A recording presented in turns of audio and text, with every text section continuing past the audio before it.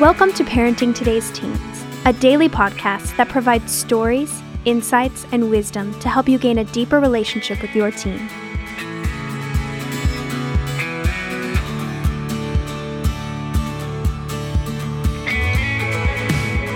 On today's episode, Mark Gregston sits down for a conversation with a couple of Heartlight's teens. For the past 2 decades, Heartlight has become the country's premier residential counseling center and boarding school for struggling teens. Founded in 1998 by Mark Gregston and his wife Jan, Heartlight is a program that not only modifies behavior, but one that seeks to offer a unique, transformative journey through a relational experience that offers counseling, small group therapy, academics, and activities. We hope you find encouragement as you listen to these stories today.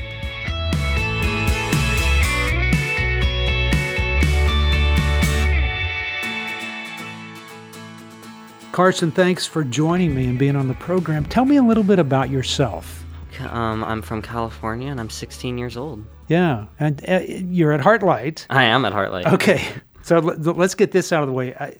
How did you end up at Heartlight? What was going on that you ended up, somebody said, hey, we need to send this young man away for a few months or a year and have him come stay someplace else? What was going on? Well, I was struggling with depression for quite a few years, Really? and I've been going to lots of counseling for it, and then I started getting into drugs, and my parents weren't sure what to do, and so we all made a group decision of it's probably a good idea to send me to a therapeutic boarding school, and Heartlight won out from all the choices. Wow, and so, I mean, did you actually look at all of them with your family? My family chose to look at them alone, so that way they made sure and got what they wanted to. Okay, so when they told you, okay, we're sending you off, what was the first thought that came to your mind? Wow, I hope this works for me. I hope this better be good. Do you think that the depression moved you to a point that you were just looking for something different? I think so. I mean, quite honestly, it surprises me that you fight with depression, because I see you and I go, I don't see that at all. I mean, is that a facade that you put up to kind of protect that? Yes, it is. Okay, when you go to bed at night and you lay your head on the pillow, and from the time that you get in bed and the time you fall asleep, are most of those thoughts negative or positive? The majority of them are negative. Saying what? I'm a burden. I don't deserve to be alive. I'm a mess up. Wow. Mm-hmm. And have you figured out where that all comes from? Not quite figuring it out. I'm figuring out how to manage it first and tell myself that. Yeah. Realize that that's false, not accurate. But have you told yourself that for so long that you just have really gotten to the point where you believe it? I think so. Okay, so if you flunk a class, does that tell you need to get motivated, or does it say, see, you're just a mess anyway? It says I'm not good enough. I wasn't good anyway. So everything through that grid it just kind of comes normal for you to pick up the negative part of it. Yep. Mm-hmm. Wow. Okay, your parents got divorced. Yes. How long ago was that? They actually got divorced before I was born. Really? Mm-hmm. Wow. So they were dating throughout high school, and then they got pregnant with me and thought maybe they should get married, but then decided before I was born that they should get divorced. Wow. Mm-hmm. Wow.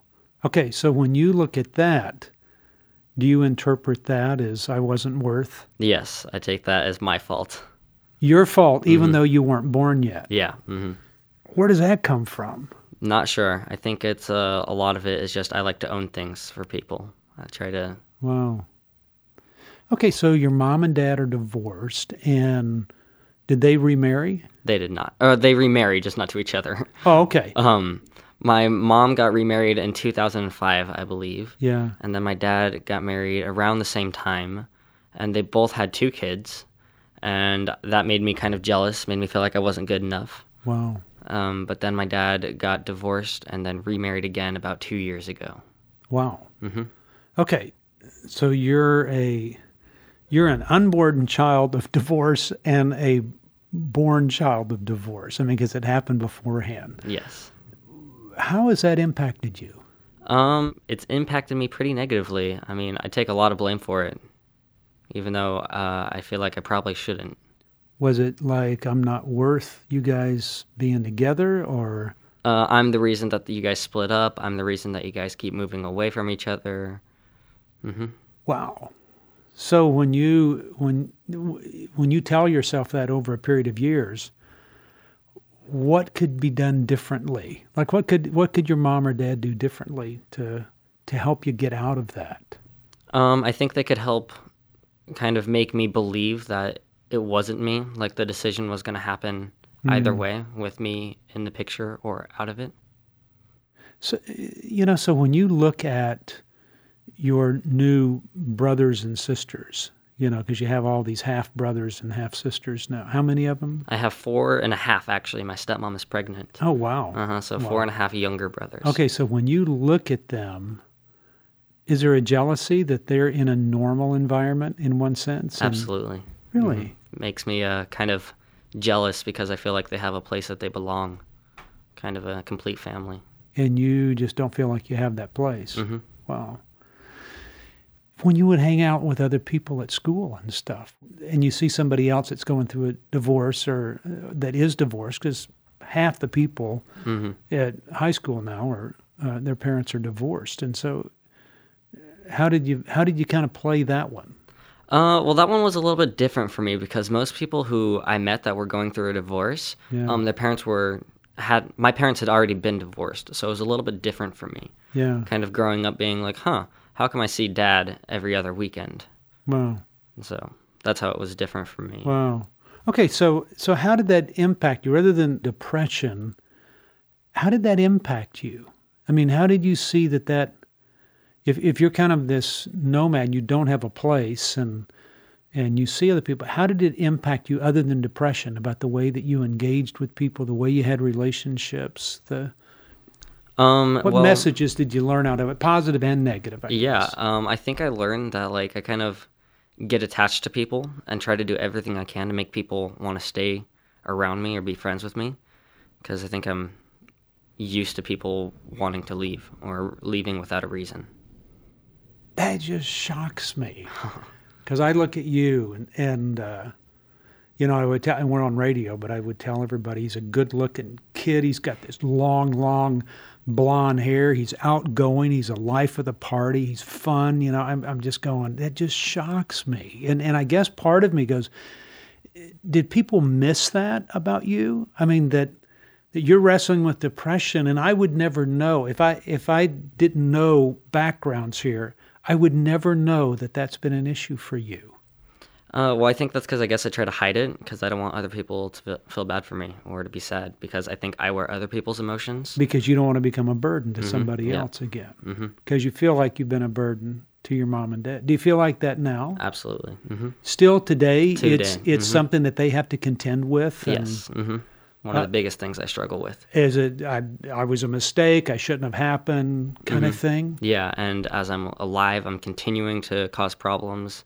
And I got to a point where I was just feeling guilty that they would have to buy food for me, because I felt like my parents didn't want me because I wasn't planned. I was an accident. Yeah. So where do you live? What do you consider home? Mom or dad? Dad currently. Really? Because I live majority of the time with him, with visits to mom. With visits to mom. Okay.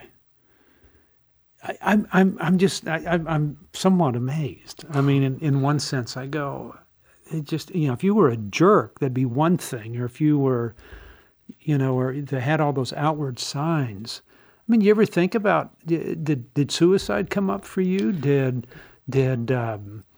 running away and going to be somewhere else when nobody knew anything? Did any of those things come up? Suicide was always, and is something that I still struggle with. It seemed like the best option for me. It seemed like life would be easier for others without me if I wasn't alive. Wow. You know what? I think you're given an unbelievable perspective that nobody's going to get anywhere else. I mean, and I think there's something about that we can all look at and go, there's things happening around us that we just don't know. I think my life is better off because I've met you, and just you sharing some of this stuff makes me want to spend more time with you. And so I don't know whether I'm going to drag you around on the boat or go ride horses or do something. But I'm going, dude, you're something else. And I go, I hope you get through this thing, because I really don't think God makes mistakes in this stuff. I just don't think he does. Mm-hmm. And, that everything has a purpose. It's just trying to figure out what it is. Mm-hmm. Well, Carson, thanks for being on the program. Thanks today. for having me. I'm glad I could share. You bet. Appreciate it, man. Okay, thank you.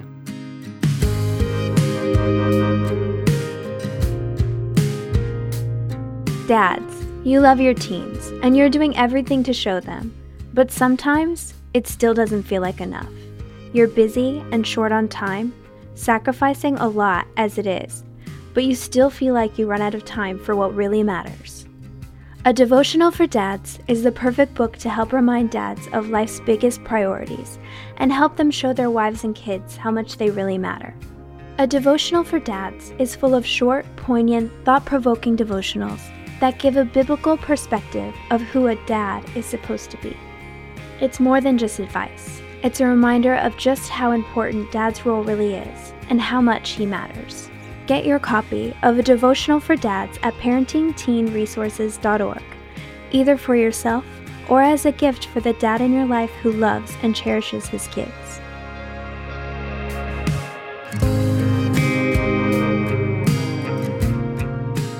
Well, Taylor, thanks for being a part of the program. Hey, tell me, how would you describe yourself? Kind of awkward. Awkward? But what do you mean? Sometimes I just don't always know what to say. I'm just kind of an awkward person. Well, don't know what to say in a public setting, or just one-on-one, or a little bit of both. I kind of like my awkwardness. So I'm very wow, sparky, strange, but in a good way. I don't know. Strange? Yeah. Why would you use that word? Because I'm just a funny girl. I'm not a typical little Dallas girl, I guess. I don't know. Wow. Well, no, I mean, that's good. If other people would describe you, what would they say? Funny, but I don't try to be I just kind of do funny things. Wow. And probably really caring. I probably care too much for people sometimes, where it gets in the way. Yeah. Okay, so if there was something about you that you wanted to be that you're not, how you wish people would see you, or what would you say?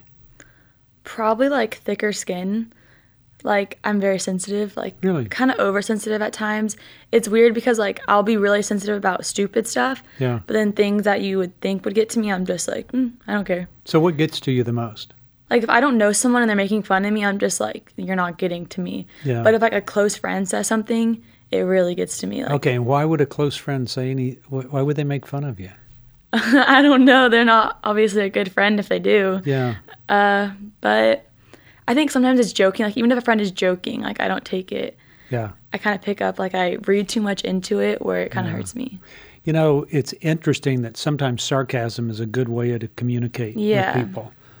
But the problem is it becomes quickly cutting, if somebody's too sensitive on those things, So at least you see that. I mean, so did you fight having thin skin? I mean, you would fight the feeling. I know they didn't mean that, but I still feel it, I try to counter my thoughts I'm thinking they're making fun of me and I get upset.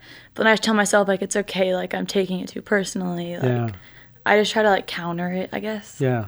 But it works, so. Well, it works, but you're here at Heartlight. Yeah. I mean, so let me ask that. So how did you get to Heartlight? What was going on that things started to get to a point where, mom and dad say, hey, this isn't working. Something's going on. What was going on? Well, I think I had a lot of with the just social stress, from everyday teenage life, and my parents, I think they understand to an extent of what's happening, but I don't think they truly connected.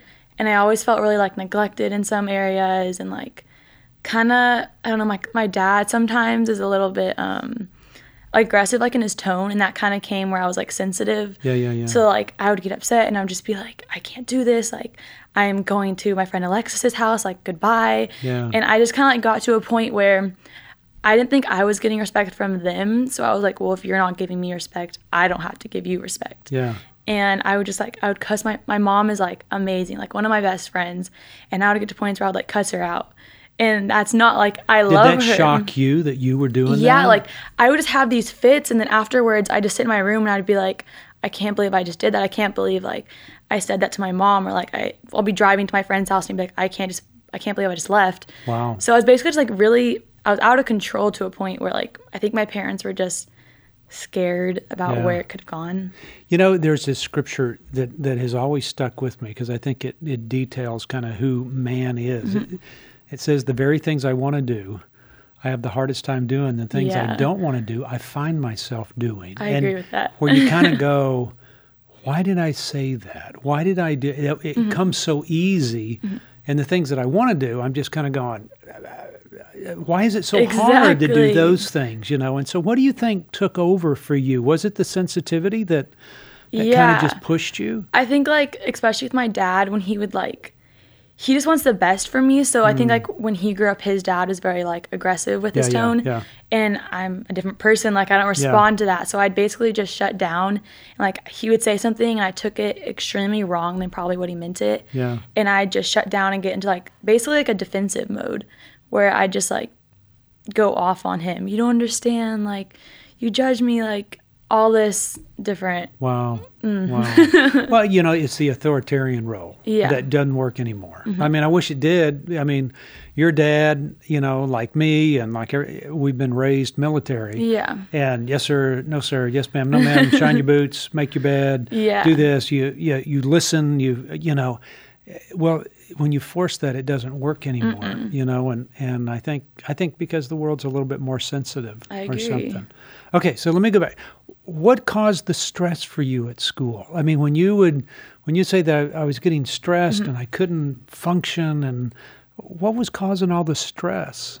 I think I can't pinpoint to like a specific thing, but I think like the two main things are probably like most of my friends. Well, my best friend Alexis was a grade older than me, so it was frustrating. Like some of my closer friends weren't in any of my classes. Like I just didn't really have people around me all the time that I wanted to be around. And just like Coppell High School, like being so crazy and like how many people are in there, like the bathrooms are disgusting. Like I'm like a kind of OCD.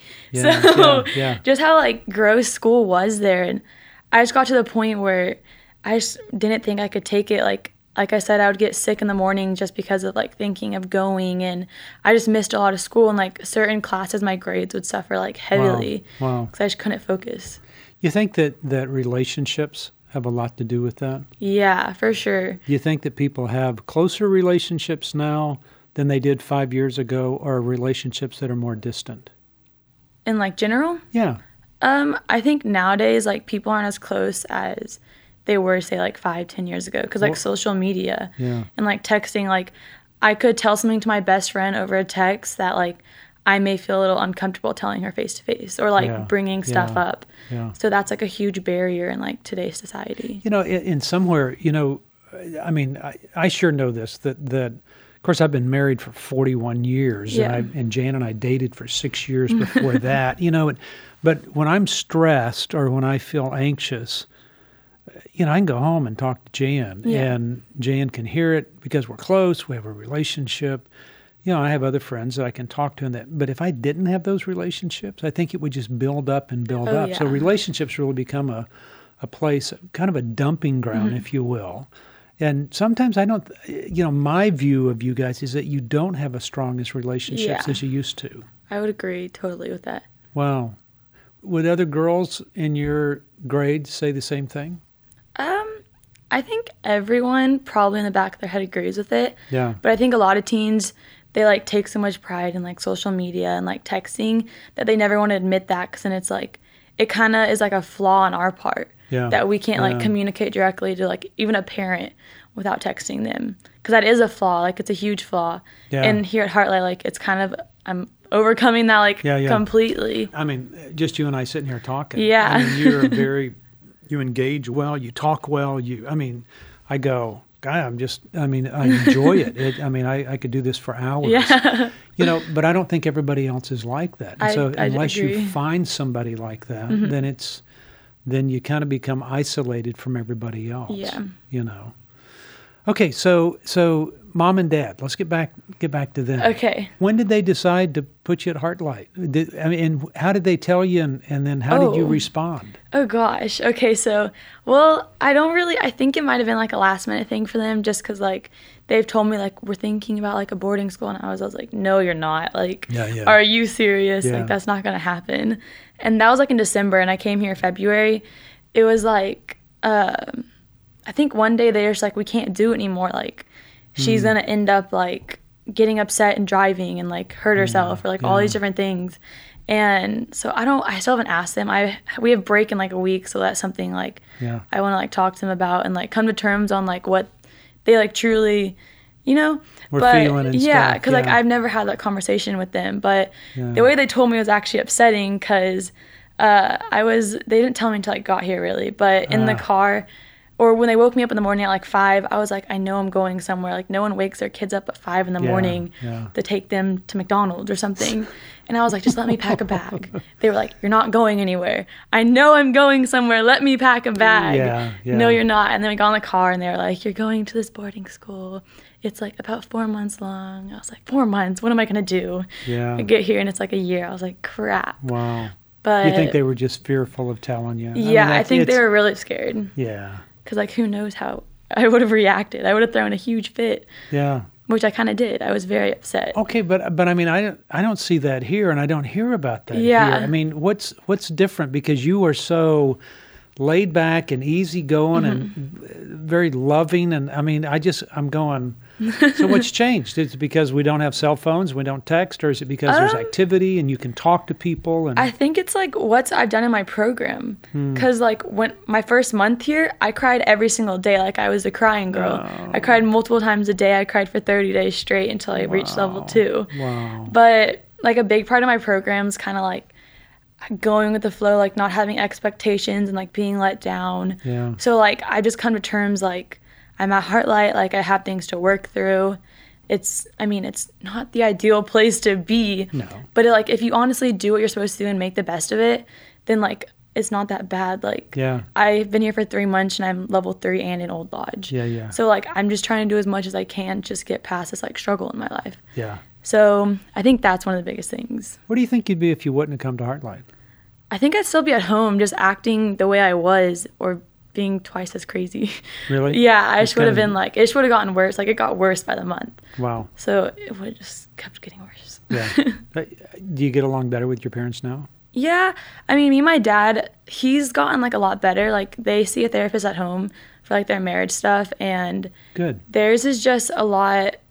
I think like their relationship, like mending theirs really helped like mine. Yeah. Because a lot of times they would run into conflicts on how to parent me. Right. Like my dad's aggressive, my mom wants to talk to me. Yeah. And then so like the way they communicate, it's a lot different in my family. Like when I see them over family and parentry, like it's easier to like control myself when my dad's not yelling at me or my mom.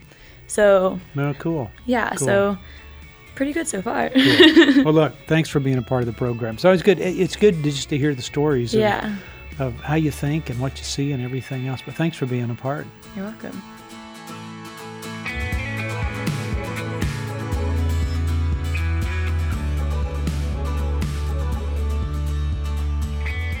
Thanks for listening to Parenting Today's Teens. For more information, visit parentingtodaysteens.org. And to learn more about Heartlight, visit heartlightministries.org.